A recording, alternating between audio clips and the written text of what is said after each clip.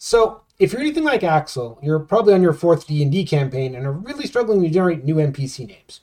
Or maybe you're like me and you just insist on giving names to every single one of your Space Marines. Or maybe you're having a baby here soon and you're sick and tired of all those boring baby naming books. Well then, I'd suggest you pick up Naming Your Little Geek by Scott Rubin. A perfect compendium of names from all over pop culture, complete with brief character synopses, origins, and root words. A fascinating read on its own, but really useful if you're trying to find a non-pun name for your Wi-Fi. Use the link in our description below and get naming.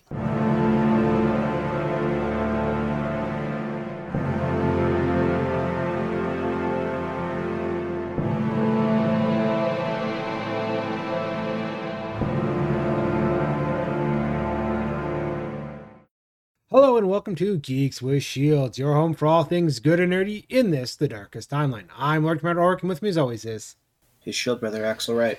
How's it going today, man? It's going. It's going. Yeah, it is going in such a way that I don't feel like vomiting all that all over the recording. So, one of those days. Yeah, so let's just move on. That sucks. I had an interesting one today.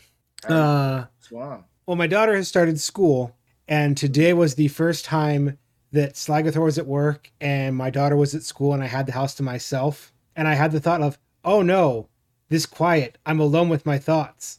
This is how I start day drinking. Yeah, I mean, I get that. I've recently discovered this rum that's like it's called like Blackheart or something. It's got a pirate lady on the front, which is just good marketing, and it's delicious and like 46%. I'm like, this is dangerous. Yeah, no, I still have your rum, by the way. I'm like, well, that's gonna stay here till the next time he visits, because I don't know anyone in my house that drinks that. You should probably just toss it because that's rum cream. I doubt that's gonna stay good. Well, I'm a cheap bastard in that I'll drink it before I waste it, but well, I'm just telling you that it's a cream, so you probably don't want to just leave it in there for very long. Well, I might toss it. I've recently had coconut rum chata, and that stuff is delicious too. I mean, that all tracks, but it's just one of those funny things like, it's weird to have this much quiet in a place that is never this quiet. Yeah, understandable. How's Maya liking the school?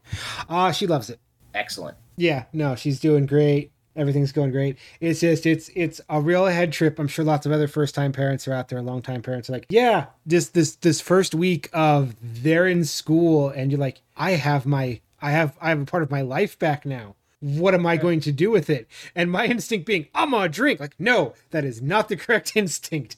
Bad Ulrich. Well, it's only bad if you... Well, okay, it's the start of a bad journey. So listen, I have a few personal rules. One of my personal rules is I do not drink before noon except on holidays and special occasions. Yeah, obviously. And today was neither. I mean, you could argue it was, but I'm not going to... I'm sorry, third day of school doesn't really have the same... No, I'm not a drunk. I'm celebrating my daughter's third day of school. I mean, first day of school, I would have... Well, maybe no, not first... No, actually, here's how it works. Because you don't do first day, because you have to be prepared for if something goes wrong. You don't do second day, because the first day might be an exception. But by the third day, it's a pattern. You can get away with it. I feel like you're enabling my drinking here. I didn't say I wasn't. Anyways, speaking of enablers, let's talk about our patrons, the wonderful, wonderful people that enjoy this show so much they choose to fund it. They are Pam Galley, Marquis, Chris Chipman, River Galley, Krug, Arthur Crane, Kevin Abe, Vay, Brendan Agnew, John Vittles, Kit Kenny, Seth Decker, Donna Lucy, Patrick Anderson, Carson L., Scott Ribbon, Derek Takati, and Peter Cook. Now, if you'd like to join that illustrious legion, head on over to patreon.com/Geeks with Shields. 25 cents is the cost of entry. $5 gets you the bonus content. That's the spiel, folks. Now, anyways. We're beginning Bootober, aren't we? Yes, this is the official start of Bootober. It's back again with that same dumb name we've always had. Is this our 6th year?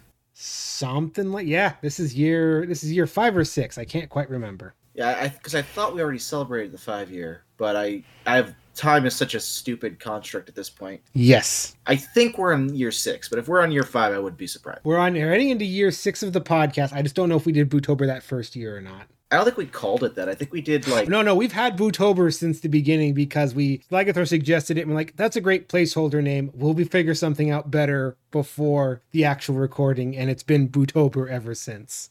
I guess the easiest way would be to look up when Disney's Punisher and The Last Jedi came out, because our first episode was around that, so we could figure. Oh, the podcast starts in January, so yeah, this might be only the 5th year. Okay, we'll call it 5th year then. Let's be on the safe side. Anyway, so 5th Bootober. Woo! That means we should do something special, but we're not going to, because fuck that. Yeah, but we're going to do Bootober episodes, which means we're going to talk about Halloween and or scary and or creepy related topics and or campy related topics that are scare adjacent. We're unfurling that umbrella and talking about all the fun stuff, but not serial killers, because that just makes us sad. We did that like 4 times.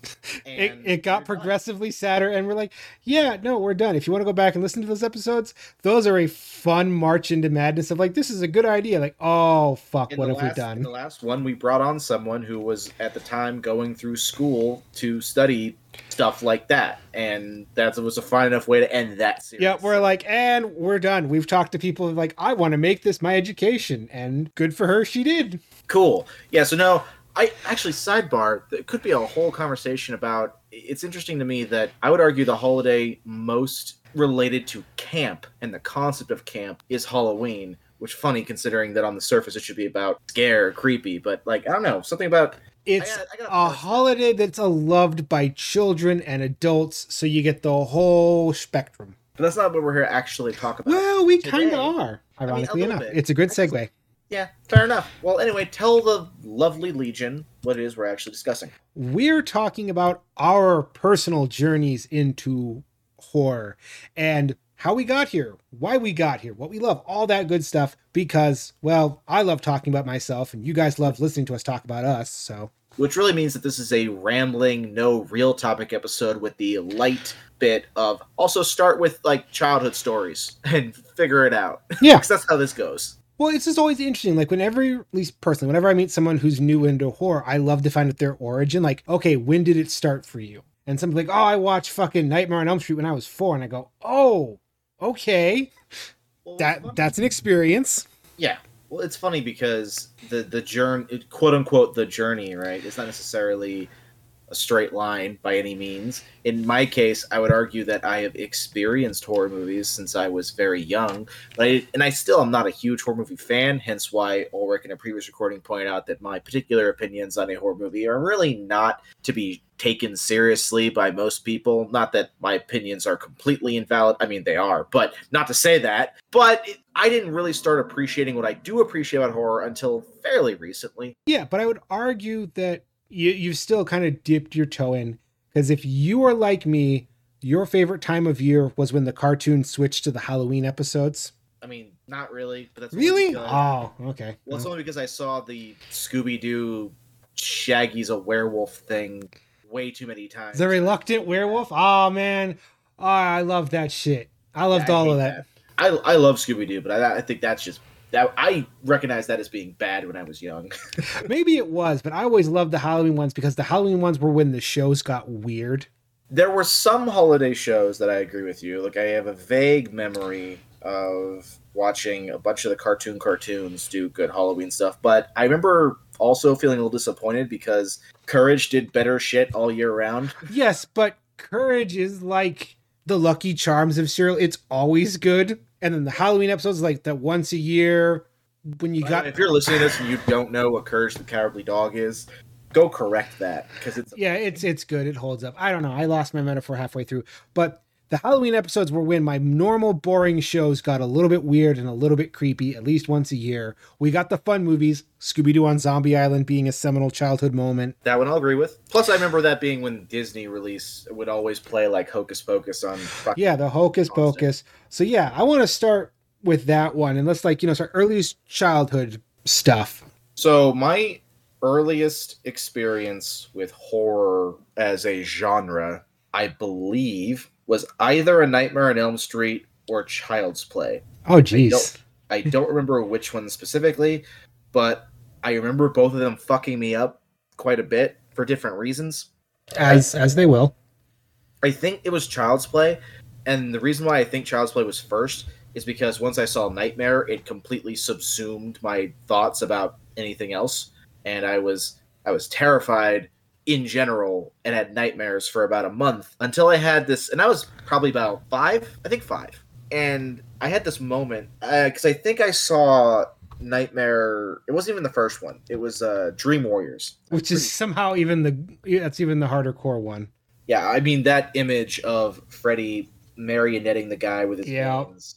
That's Wes Craven's firing on all cylinders, and he's got a budget. Yeah, so that was me, 5 years old. I saw that, and so that was in my head for about a month, and then I came to a realization. Well, I don't even know if that's the right word. I had this moment where I went, okay, if I see Freddy Krueger, then by the very nature of him, I know I'm dreaming, and therefore I can take control of the dream. And so, like that night, I started off as a nightmare with Freddy Krueger showing up, and I don't know why this is what dream me went to, but I just turned myself into a blob so that his stabbing did nothing to me. It's a sound strategy. And then it was just funny, and I never had a nightmare about Freddy Krueger after that. Yeah, see, I didn't have that whole experience because when I was a kid, we never got diagnosed, but I had horrible nightmares. Like that was just me as a kid, and stuff would stick in my head forever. So I didn't really do horror movies. I still remember I had nightmares for like a week because I came home from trick-or-treating and my dad was watching the original House on Haunted Hill, which isn't scary at all, but there's a scene where blood leaks from the ceiling and lands on a woman's face, and Vincent Price goes, the house has selected its first victim. And just the thought of walls bleeding freaked little 4-year-old me out. But I also kind of loved monsters and spooky shit. So, like, I grew up watching Godzilla because if you grew up in the 90s and had access to basic cable, they ran that during the weekdays. But also... Or you were like me and you had a milk crate full of VHS. That came later. But I would also watch, weekend things when they would rerun the classic movie monsters, the Blob, Dracula. So I had that stuff very early on because my mom loved that. And it was like, it's not scary enough, but in my mind it was scary. So it's like, I can watch this and enjoy this. And that was my first tentative steps. But I still spent most of my childhood and adolescence just freaked out by any idea of any scary movies because the image is stuck in my brain. And what's funny is I remember watching when I was very young. I never watched the classic horror movie things. Like I've never seen Bela Lugosi in an actual Dracula film. Oh, it's good. Well, I think it's good. I but believe that. I've never watched the original Frankenstein. What I did watch were all the Abbott and Costello things. Yep. I just rewatched Abbott and Costello Meet the Frankenstein, and that is some of the funniest shit still. Like, I don't remember a single detail from Abbott and Costello Meet the Wolfman, but I remember loving it when I was young.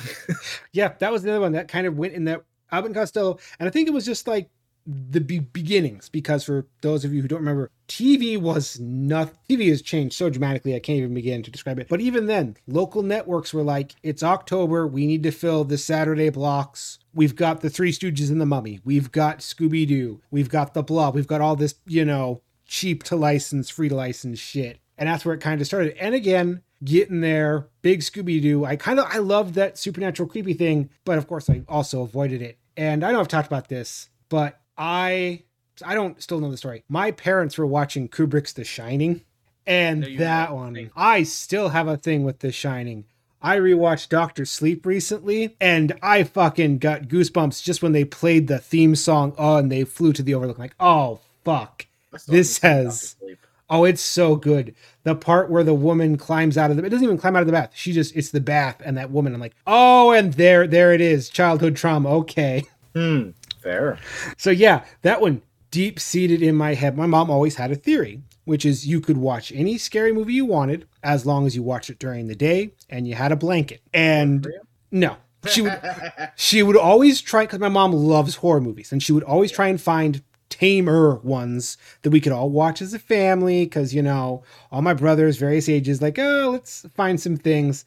And we tried with a couple things, and I don't know where I will never forgive her for Poltergeist, and her logic being, it's only rated PG, it can't be that bad. Yeah, Poltergeist did that to everyone. It's kind of the point of Poltergeist. Yeah, no, I don't know if that's the origin of my fear of clowns or the It miniseries, but somewhere in there, clowns joined the cavalcade of things that freak Ulrich out. I have no idea if I've seen Poltergeist. I think I have. Oh, Poltergeist is good, but I couldn't tell you a detail from it, though. again, there's a lot of those horror movies that I saw one way or another when I was young that I don't remember very much. I do remember watching the It miniseries because I definitely remember Tim Curry's performance, especially the bit where he comes out of the shower drain and gets the werewolf teeth. Yeah. That got me in my head a lot. But And I don't then remember much else of it. I also, one that fucked me up for a long time and I didn't even know what it was. I was like seven or something like that, and we were at a Halloween party. I don't remember the context at all. I just remember that it wasn't like a kid party. I just happened to be there because like my mother was at the party or something. And I think there were other kids, but only like a couple of them. And there was a TV, and there was this movie on the TV, and I didn't know what the movie was at first. But I remember there being this creature in it that looked kind of like a xenomorph, but gray and still had eyes and like more skeletal.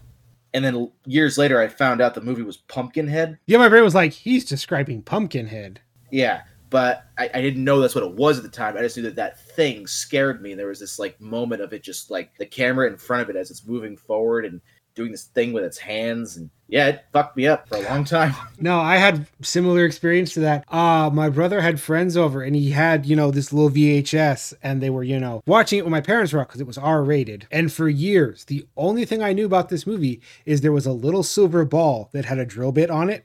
Fucking Phantasm! Yeah!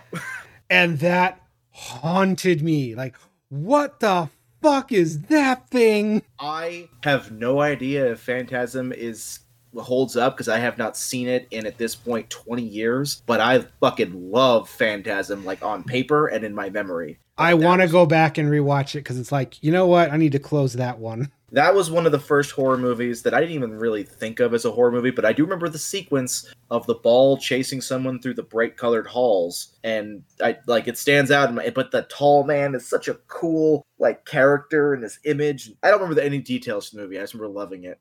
Yeah. So no, most of my childhood experiences with horror movies terrified the fuck out of me. I love that when, by the way, when Slender Man became a thing and became super popular on the internet, I kept telling people, I'm like, fucking Phantasm. If he's not inspired by the tall man, then they're pulling inspiration from the same source. Yeah. And I mean, basic stuff freaks people out on the level that's all the same. But yeah. I root for Phantasm. It's just one of those things. Yeah, no, I was definitely like, I kind of went, because I recently went on a B-movie horror binge and I rewatched Critters. I don't know. I mean, I'm aware of Critters. Critters is so good because every time I watch it, I forget how much money and time they spend setting up all the space shit. Oh, by the way, before we kept going, I wanted to ask, because again, I never watched Pumpkinhead beyond that party thing. I remember I heard some people who were like Wicca witch people, not that were in my general, like my family's social circle, not like it because they thought it was too on the nose for like stuff they actually believed. And I remember hearing other like people not being into it because R-rated, particularly gory. Have you watched it in like memory age? Because I don't know anything about it really. So it's there's like a dozen of them because that came out under Full Moon and they produced a lot of straight to DVD, straight to VHS. The Puppet Master people? These are the Puppet Master people. This is the house that Puppet Master built. Yeah, I know Full Moon from Puppet Master. I watched Pumpkinhead in the last decade. The only thing I remember, and they change continuities as they do with all these things, is it's the standard, there's a group of teenagers and they're drinking and they're having fun and they hit and kill a mentally disabled kid. And so his father goes to the local swamp witch to invoke the wrath of Pumpkinhead, who is the avenging spirit of the hill folk. The hill. Okay. Hill folk. I say hill folk because hillbilly feels offended. I am a member of the hill folk, and it's Hill William or hill folk. No, I like the term hill folk. I feel like hill folk inherently conjures more terrifying imagery than hillbilly. Which it should. Like hillbilly, like again, I will say as a fun. Yes. Hill folk feels like The Hills Have Eyes and Texas Chainsaw Massacre. Okay, that's the other direction I also turn. Because again, I'm a hillbilly. I do not prefer the term hillbilly. I prefer Hill William or hill folk. But yeah, that's the whole one. And there's like weird voodoos mixed in there, but it's a grab bag because it was like a late 80s, early 90s they went into the storage closet that would someday become a Spirit Halloween and just grab stuff off the wall. Okay. And the best thing about Pumpkinhead is the design is really cool and evocative and creepy. Yeah, again, that image of it stands out in my memory, and I just Google searched it, and I didn't remember the head brain being visible, but I definitely remember the shape language and the arms. Yeah, and that's like the weird thing. And I know it's not true, but it feels true in my memory that the 90s, we really had this boom of slasher movies following Scream. Yeah, then there's a lot to unpack there, but I'll just let that be. I like Scream, Scream 2, and Scream 4. I will tell you this, that I went and watched the Scream anniversary. I don't know what year it was, but they released it in theaters. Oh, that must have been 20. I think it was 2016, maybe. No, this would have been like 2 years ago because. Oh, so it would have been another one. Yeah, maybe it's 92. I just know the person that I was dating is like a super fan of Scream, so they wanted to go see it. And I will tell you one thing, that I've watched a number of horror movies now in theaters, and while Scream didn't have me covering my face like Barbarian did, for instance, I did find it like scary. The tension is well built. It's Wes Craven, man. I mean, it undercuts its own tension a bunch, but I thought Scream was fun. No, and that's like the other thing is, again, we grew up in the 90s. I felt like everyone was talking about the latest dumb slash movie, and there was a bunch. There was the I Know You What You Did Last Summer series. Yes. They got parodied into oblivion. Was good until they tried to turn it into Friday the 13th, essentially. Oh, it was always bad. Like, go back. I Know What You Did Last Summer is bad, and then they just kept getting worse. I'll admit that for that one, my knowledge comes almost exclusively from Dead Meat, which, sidebar, if you're someone who finds, like, movies and stories and stuff interesting, but you can't really handle, like, actual horror movies for jump scares or whatever, the channel Dead Meat and the show Kill Count, really great for just learning about, like, cool horror movie trivia. Final Destination was a big one there for a bit. Yeah, no, exactly, because, like, I had no respect for Final Destination for a long time. I still don't. Until I watched the Kill Count Dead Meats and found out just how practical, like, everything going on in Final Destination is. There's this one kill that involves a wire fence going through a guy, and then his parts fall in two different directions, and it's done completely practically. And they showed, like, behind the scenes footage of how they did this. It's really neat. I will give that's right. They do deserve respect for the craft. This story always bugged me. I mean, yeah, there's nothing. I don't disagree with that. The story, although it's got Tony Todd in it. Yeah, you really. But anyways, I was a total chicken shit with horror until Freddy vs. Jason came out. Which is not a horror movie in the no, but that's a wrestling movie. Yes, I mean that as a positive. But I always talk about, this is my introduction. This is when horror clicked for me, because I had a friend, he came over, hang out for the night, and his family, they used to buy movies on DirecTV, those of you that remember DirecTV and renting movies through that, and they would record it on the VCR, then they had copies of every movie that they had. So he brought it over, and of course we had to watch it, because that was the big movie that everyone was talking about, was Freddy vs. Jason, who was going to win. And I was getting too old to be a chicken shit about horror, so I'm like, all right, well, I got to watch this. And then I discovered something about horror movies I didn't know before. They have lots of boobies. Yes, they do. And I'm like, oh, well, if I had known this all this time, I wouldn't have, waited so long. And Freddy vs. Jason isn't really scary. It's fun, and it's dumb, and it's stupid.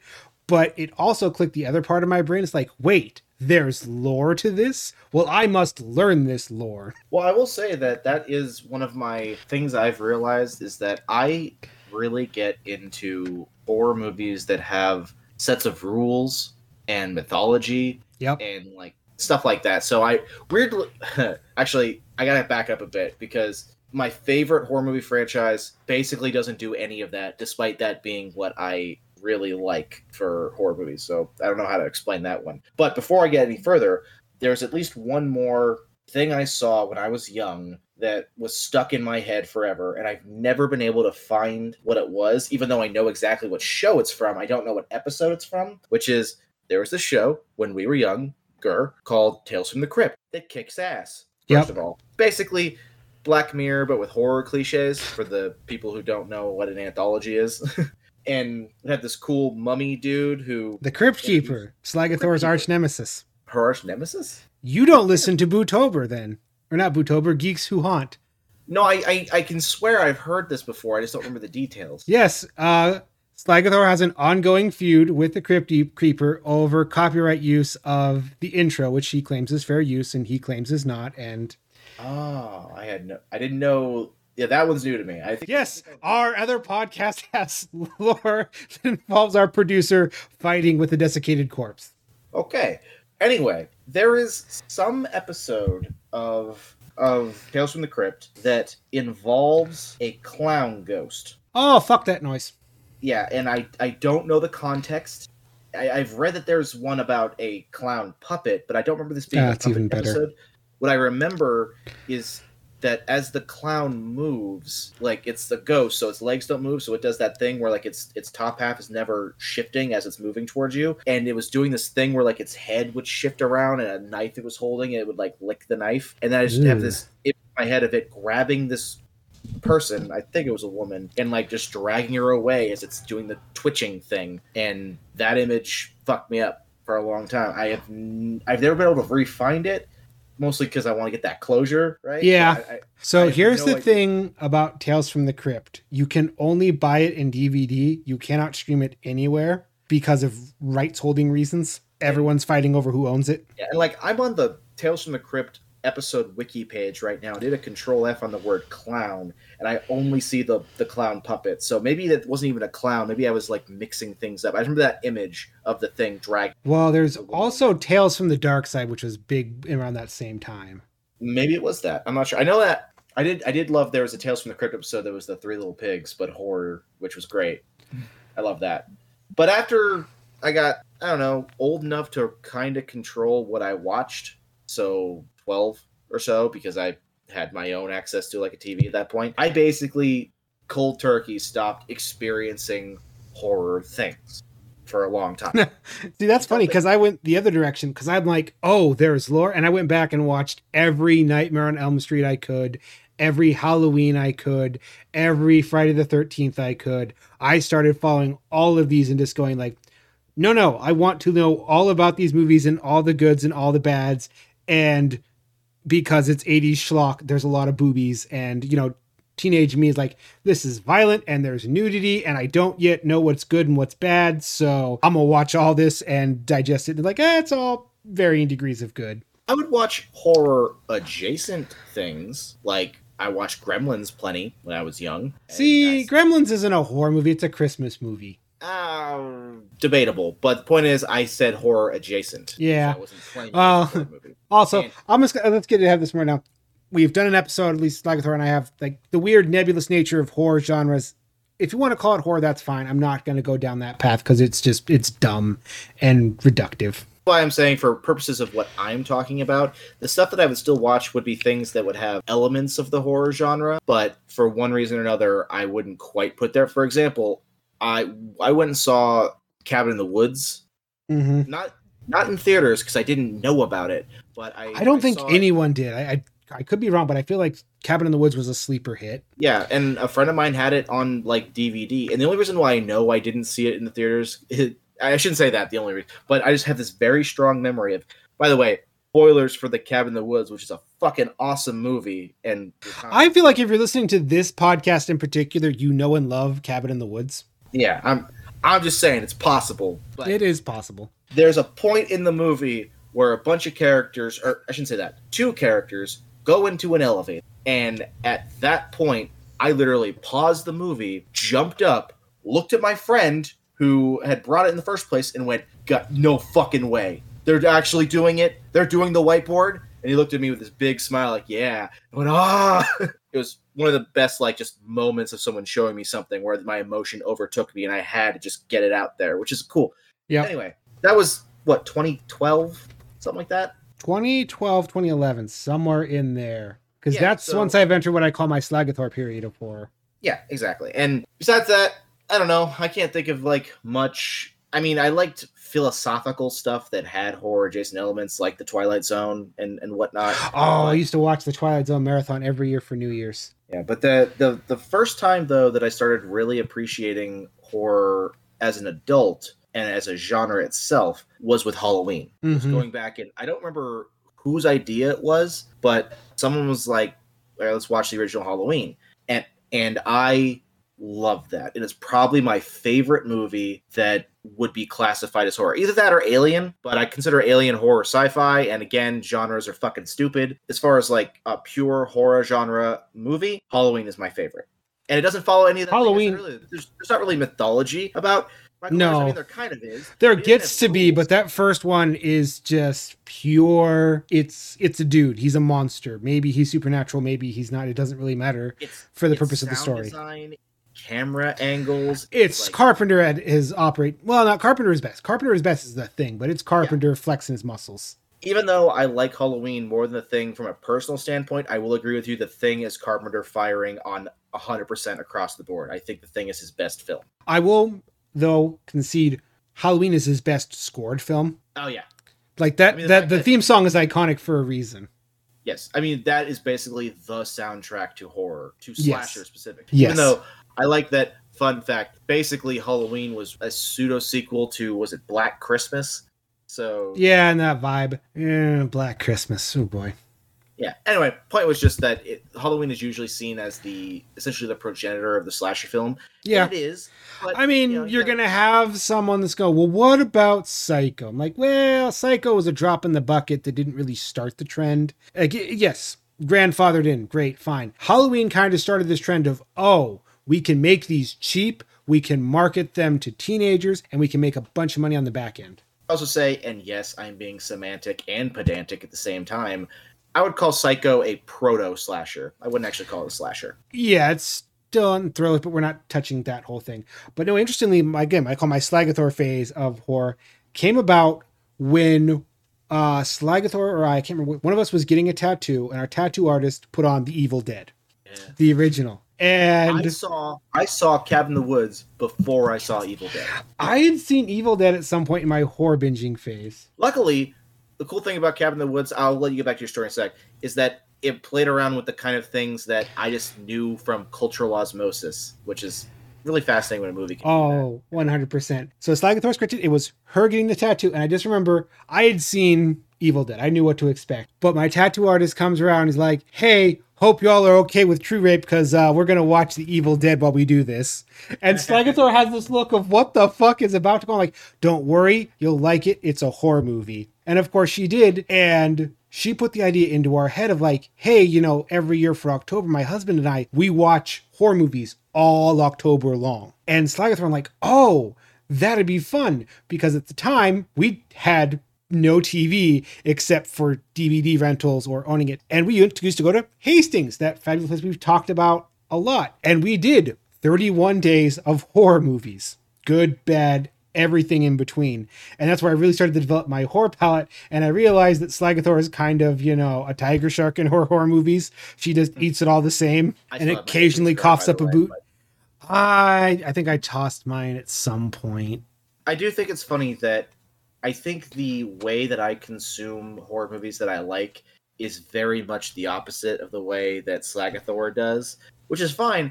It's just funny that when we do overlap pretty well, because she's a big fan of, say, the Nightmare on Elm Street series. Yep. I'm a big fan of the Nightmare on Elm Street series, but it seems like the reasons why we're fans of those are very different. Again, Slagathor's ingestion of horror is fascinating to watch because when she hits on something she really loves it, and it's genuinely really good. But she will also hit on things that are just genuinely bad, like, for example, the one you both love that I cannot stand. I was going to bring it up. Is Dead Silence. So I'm not claiming Dead Silence is good necessarily.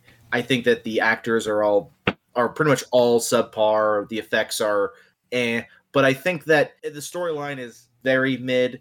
But yeah, Dead Silence is fun. Dead Silence is ridiculous fun that exactly follows a set of rules that I adore. It has a basic conceit that allows scenes to be atmospheric in a way that is very specific to its set of rules.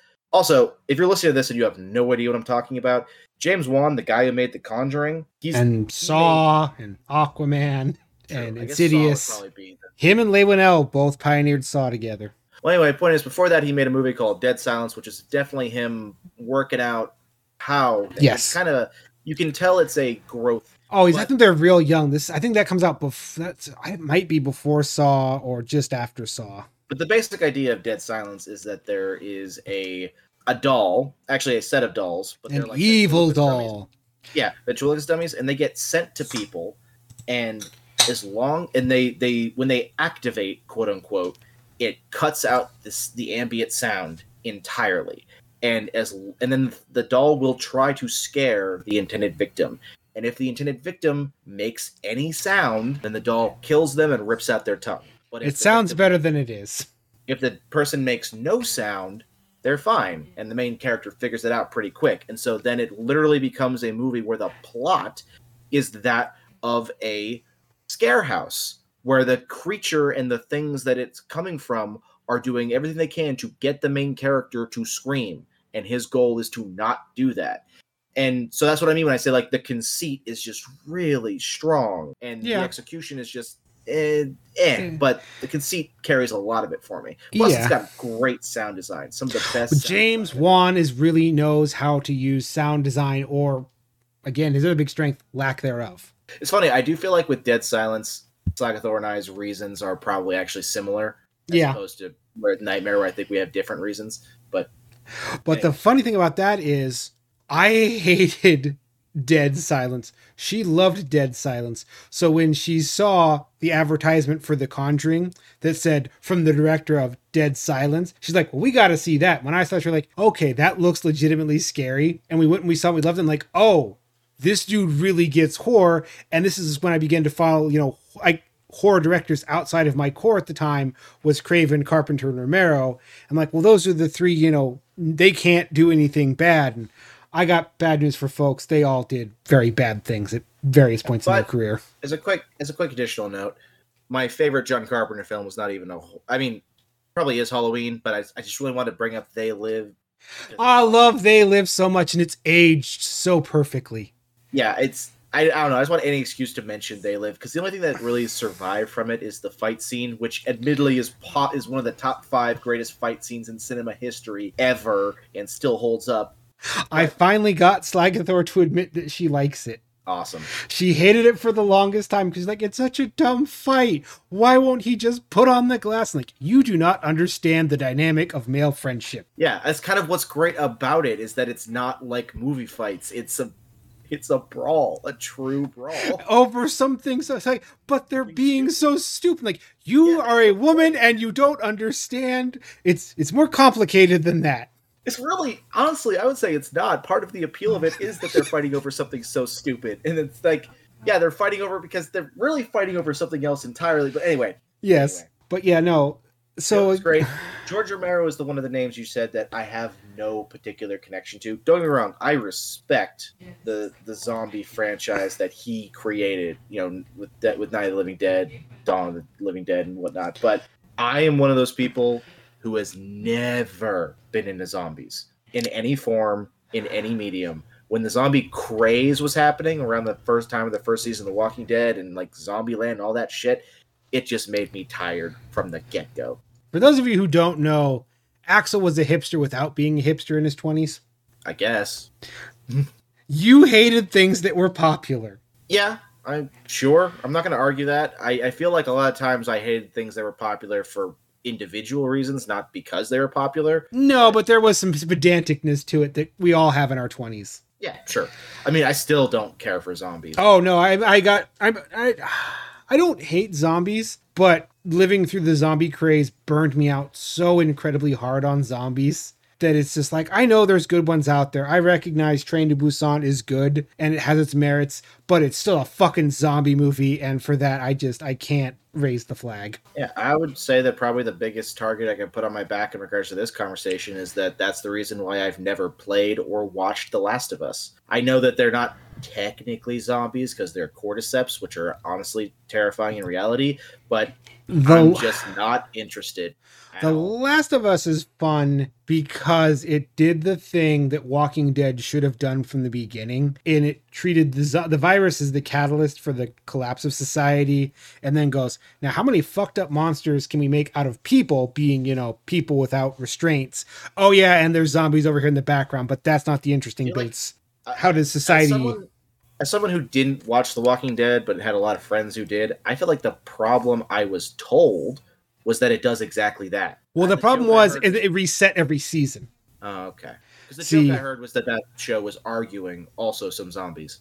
Yes. No, the zombies were good, and it did so well that first season. It's like, okay, well, the zombies wiped the slate. Now what happens to the terrible people? How do people change? Like, okay, cool. But literally every season ended with a clean slate wipe. By the way, in that horror adjacent conversation I mentioned earlier of movies I watched, I'd also put Predator, which is not a horror movie, but genre type. It is. It plays in there. But anyways, so yeah, no. In my 20s, binging lots and lots of bad horror movies because, again, I was like, it's got Carpenter's name on it. It's got Romero's name. It has to be good. And I learned that produced by does not mean the same thing as directed by. Means fuck all. Exactly. I learned that terrible lesson. And we watched a lot of really terrible horror. We watched a lot of really good horror. And I filled in backlogs in my gaps. And I just kind of figured out, like, okay, what do I like from my horror? And it all came out to, I like a good story. I almost want a mystery to it. Yeah, I don't really feel like I need either of those things for good horror. I feel like what I latch onto are good systems. Which is weird because I feel like that's the way you talk about video games. But horror for me is at its most effective. Okay, the mystery thing you said, I'll agree with that. That usually the scariest stuff is stuff that is very unknown. We've talked in other recordings before about how one of the worst things a horror series can do is explain everything. Yes. Well, you want a little bit of that. You want, like, what is this thing in the woods? Why is it there? You want that mystery to kind of get you through, so you're kind of going through. The expression I heard is good comedy and good horror kind of the same function. You need to draw people into your story so that when you have the big climax action, you get the reaction you want. Yeah. Well, plus both are trying to evoke a very specific primal emotional response. Yep. Not that all fiction doesn't to one degree or another try to evoke an emotional response, but like horror and comedy have this very specific thing where we're trying to get... There's an overlap for a reason. Yeah, we're trying to get a very, like, almost instant adrenaline kind of experience. Well, it's also there's a lot of the same structure. I'm telling you a story, I'm drawing you in, I want you to be sucked into my story so that when I hit you with the punchline, you laugh. Or afraid. Or if I'm doing the other one, and that's why, again, I discovered a love of black comedies, which I always knew I had a dark sense of humor, and discovering black comedies like Tucker and Dale versus Evil was great.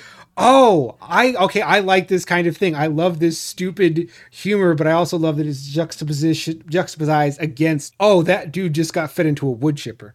It makes me so mad that we're just never going to get Tyler Labine as Coop. I will never let that. That's one of my axe to grinds for the rest of my life. That's going in the alt universe finder along with the Del Toro universe, where Del Toro got to make all the movies he ever wanted. Yeah.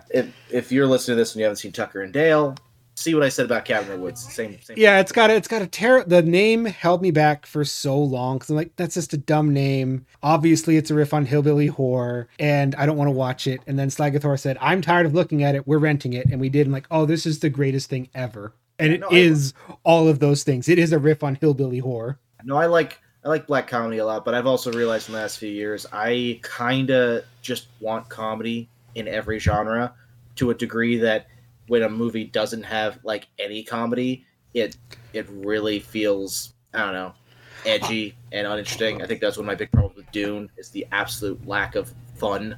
But I mean, we've talked around both those things. I don't need comedy and everything. I think it needs to find balance, but I think that comedy and horror go hand in hand like chocolate and peanut butter. Because again, it's a lot of that same build up, same stuff. And it works so well because if it's genuinely trying to scare you, when you get to laugh instead of, screams like, oh, I still got that endorphin release that I get either way, but I don't feel bad now. It's weird to me that horror has this kind of weird stigma among certain film critic circles, considering that actually, I might be explaining my own question now that I say this. I mean, what's considered to be the birth of the blockbuster was a horror movie. Yes. In Jaws. Yep. Horror is tricky because it's a hard to define genre. It's a very complicated genre. And every really good, really well crafted movie like Neil DaCosta's Candyman, you get a Terrifier or a Terrifier 2. And I'd never seen the original Candyman movies. I did watch the Nia sequel slash reboot, whatever. DaCosta's, yeah, Nia DaCosta's newest one, which is really, I really liked good. it, but I also just really liked that actor that they got playing the main guy. And Yeah. like with basically everything he does. And I feel like my relationship to horror has reached the right point, considering that I believe it was in 2019, my favorite movie of that year was a horror movie, which was Underwater. Oh, yeah. Which I still love. Although I found out recently that you need a big screen to watch Underwater. It really, if your TV doesn't support it, it just won't land the same way. Yeah, no, you need a big screen and you need good sound system. Yeah, well, I'm just saying because there's a lot of scenes underwater that are literally the darkness of the bottom of the ocean, and there's supposed to be just little bits of stuff visible. And if your TV is not set up properly, you just won't see any of it. Like, yeah. Not going to spoil it, but there's a thing that happens at the end of Underwater that my girlfriend couldn't even see. Oh, no. Yeah. So, like, there's a big reveal, and she basically couldn't tell what she was looking at. Oh, that's rough. So I'm real curious because we are kind of in this golden age of horror TV. If that strikes your fancy at all. Let's see, the House on the Haunted Hill. We've got the trailer just dropped for The Fall of the House of Usher, which in Flanagan we trust. Yes. Yeah, have you watched any of his stuff? I don't know. What else has he done? Okay, so in Flanagan we trust, talking about Mike Flanagan, he has Netflix wise, had most recently Fall of the House of Usher. He did The Midnight Society. He did Black Midnight Mass. He did Haunting of Bly Manor, and he did Haunting of Hill House. Those are his movies or his TV shows. He's done Doctor Sleep. He's done Oculus. He's done Hush. I've seen Hush. Oh, and he's done Gerald's Game. Hush is the only one of those I've seen, and Hush is awesome. You need to, okay, well, you need to get on the train because the man is a bit of a mad genius, and he's pulled off the impossible. He seems capable of adapting Stephen King books, and they're not bad. Well, okay. I mean, one thing I love about Hush specifically is how much it does with how little. That movie has, Yep. Let's see, 1, 2, 3, 4, 5 characters, and like in total, I think. Coming to Blu-ray, I believe, here soon. Yeah, there's the main girl, the main attacker, the one person she talks to on Skype, the boyfriend. Is that it? Just 4? I might have counted the extra one. It's just 4 characters in the entire movie, and it's amazing. Yeah, guy knows how to. Gerald's Game has 3 people and involves basically one of the characters is handcuffed to a bed. There's a dead body on the floor, and she's trying to escape. And that's the entire movie. So Yeah, so I'm at this point now. The last horror movie that I saw, right, was Talk to Me, which I need to see. It's not going to make my top 10 of the year, so I might as well just mention it here. Talk to Me is this New Zealand film. It's about a group of young, like high school to college age people who have a hand, a severed plaster encased hand that's of a medium, and they figure out that if you hold the hand and light a candle and say a phrase, you can summon a spirit, and then the person holding the hand can be possessed. And they use it as a party game. But they say up front, you can only be possessed for 90 seconds. If you stay possessed any longer than that, if we don't blow out the candle and end the connection, then they won't want to leave. And that's basically your gun on the table for how the movie works. Great pitch. I do want to see it. Yeah, no, I've really been in a horror movie mood. I've been doing a lot of schlock because the schlock is readily available. And so I love a good creature feature. Yeah. So because of that, I like horror movies that play with great like systems, have rules. I like watching protagonists try to figure out what the rules of a thing are. Yep. It's like watching. I get pissed if the established consistency or rules get altered halfway through the movie. Like, no, that was not the contract you established when we started this thing. What the fuck is this about? Yeah. And I don't like, I'm not a what's it called? Gore porn? Torture porn, gore. Yeah, no, there's definitely a trend towards how just violent, gross, over the top can we be, and I recognize its place, but also I just don't want to talk to you. Yeah, I tolerate a certain level of jump scares. I do not think they are inherently bad. I think that they do again, see James Wan and what he does with his or hell, Hereditary alone for me is like, this is kind of the gold standard for how jump scares are done. Sorry, I just remembered the meme I posted in the Discord, and that always makes me chuckle. Yes, that, yeah. You're all cowards. That's funny as fuck. I don't care what you say.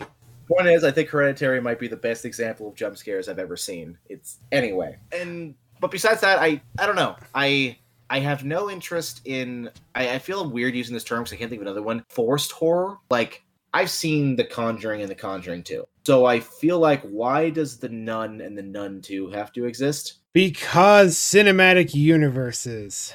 I guess, but the whole point of The Conjuring 2 was how they defeat the nun, and it just feels weird to me to even...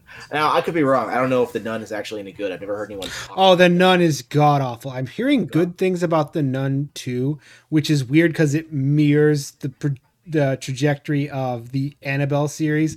Of the first Annabelle was hot garbage. The second Annabelle movie was really fucking good, and the third one was pretty good. So it's funny, I was talking with my lady, who has no interest in being part of this podcast, so I don't know what to call her, but I'm just going to go with my lady. And she was telling me about how her opinion on horror is, and she said that basically, as long as it's something that she knows is fake, then she's fine. So things like monsters and, stuff like that. But she says that she can't do things like ghosts because her actual faith allows those things to exist. I don't know what movie she mentioned, but she mentioned watching some like haunted house movie that fucked her up for a long time. Which I think it's an interesting line of demarcation there. Everyone's got their own horror rules they kind of stick to hard and fast. One of my big ones I stick to hard and fast is you don't get to kill children just for shock value. It needs to serve a greater purpose to your movie. Yeah. Because nothing makes me check out of a movie faster than, oh, we're killing kids. I'm like, why? What purpose did that serve other than, hey, we did that thing that's culturally taboo? Well, not because I'm wondering, there's a movie I saw recently that is horror adjacent that does have a kid die, but I just remember being impressed by it, like how they did it and what they did. It felt very... It needs to serve a purpose, and like almost all the best deaths in a horror movie, it needs to be earned either by they are cruel and dickish or stupidity. You know what? I'm going to keep what movie it is to myself. Ulrich and I'll talk with you because I'm curious your thoughts, but I don't want to spoil it for anyone who's listening. Okay. But yeah, no, everyone has their own rules with horror. I don't know if it's like looking at that. I don't know if that's shaped by my journey into horror because again, a lot of this makes sense. Like I grew up watching my instructional horror movies were creature features, which had these big elaborate stories, had these big, rules and lore and story.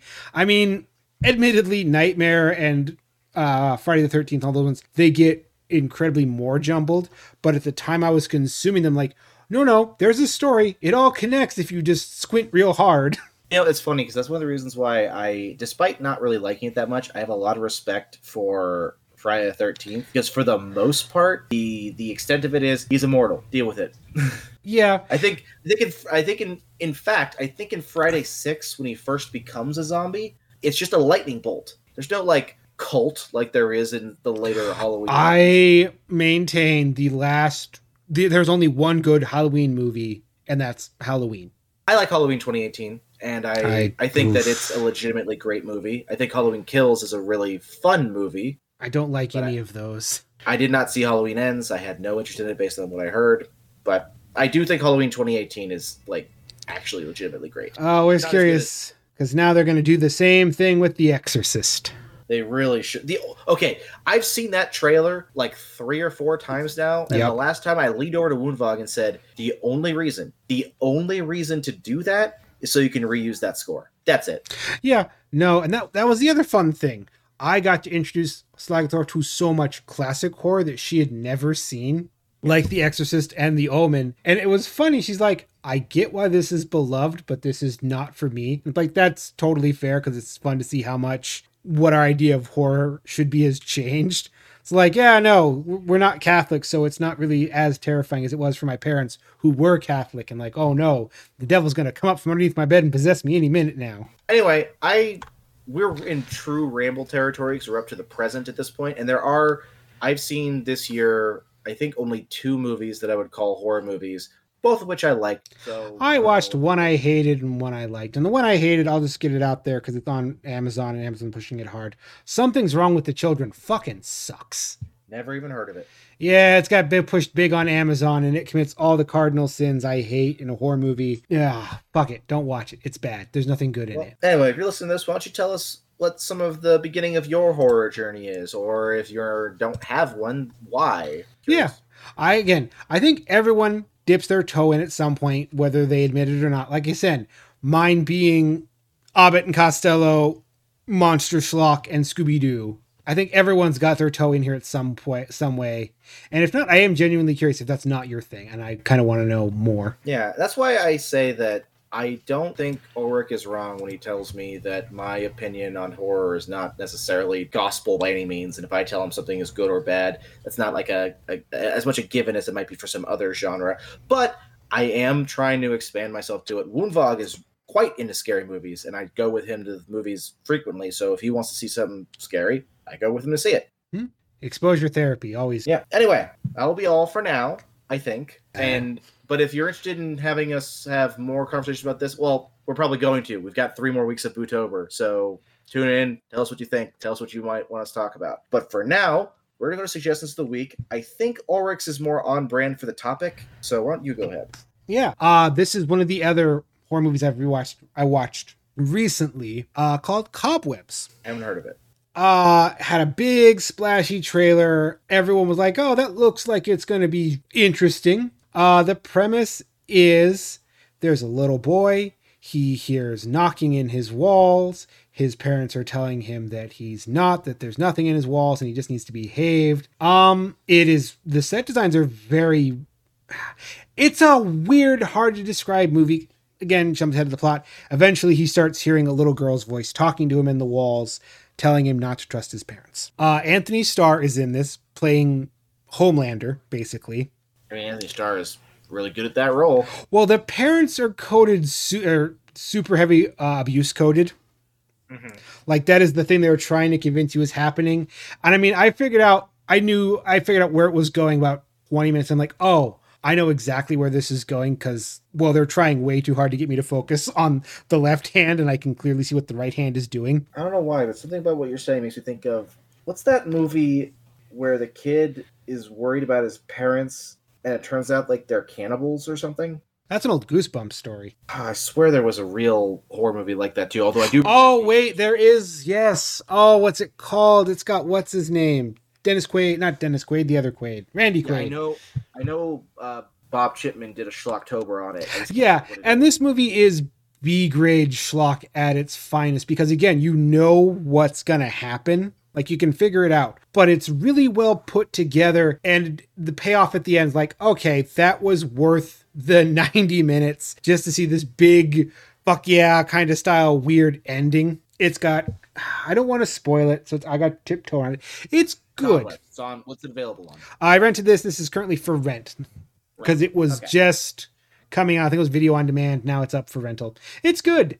It's just not great. All right. Well, my suggestion of the week isn't really Bootober or scary related, so I'm not going to talk about it very long. If you have Netflix, go give Netflix's One Piece live action a shot. It's fucking amazing, and I'm probably going to suggest it for like the next several episodes because it deserves the views. It's great. Yeah, that people are genuinely excited for that. And like, well, that's good. I'm glad that it turned out as good as everyone hoped it would. Yeah, again, I don't really feel like going into a whole lot of detail right here. Just go give the first episode a watch. If you don't care about it after that, I'm not going to blame you, but at least give it a shot. It's great. Now, if only Netflix would pay their goddamn writers. I literally went and asked Woonvog, hey, is it morally okay for me to do this? Because I feel iffy about it. And he said, there's not been a call for a general strike yet, so it's okay. But I will tell you that despite my love of One Piece and me telling you, go watch One Piece live action, if the strikers call for a strike, I'll be the first one to cancel my fucking subscription. Just saying. Like, there's a line. Yeah, and again, Netflix, pay your goddamn writers, you greedy fuckheads. Yes, agreed. Anyways, thank you for listening. Be sure to like, share, subscribe, do all the things that we have to ask of you because we don't get paid. And... come on, you want more of this. You want to share this with your friend. Give the gift of podcasting. And that gift of podcasting can come from one of the many different platforms that we are released on. I don't have a list like I used to. It just says everywhere, which we're not really everywhere, but we're on a bunch of places. But if you find one of those places that we're not on, tell us about it. And if it's feasible and within our budget, we'll make it happen. As always, this has been Lord Commander Ulrich. Shield brother, Axel Wright. Be sure to tune in next time, and as always, stay honorable.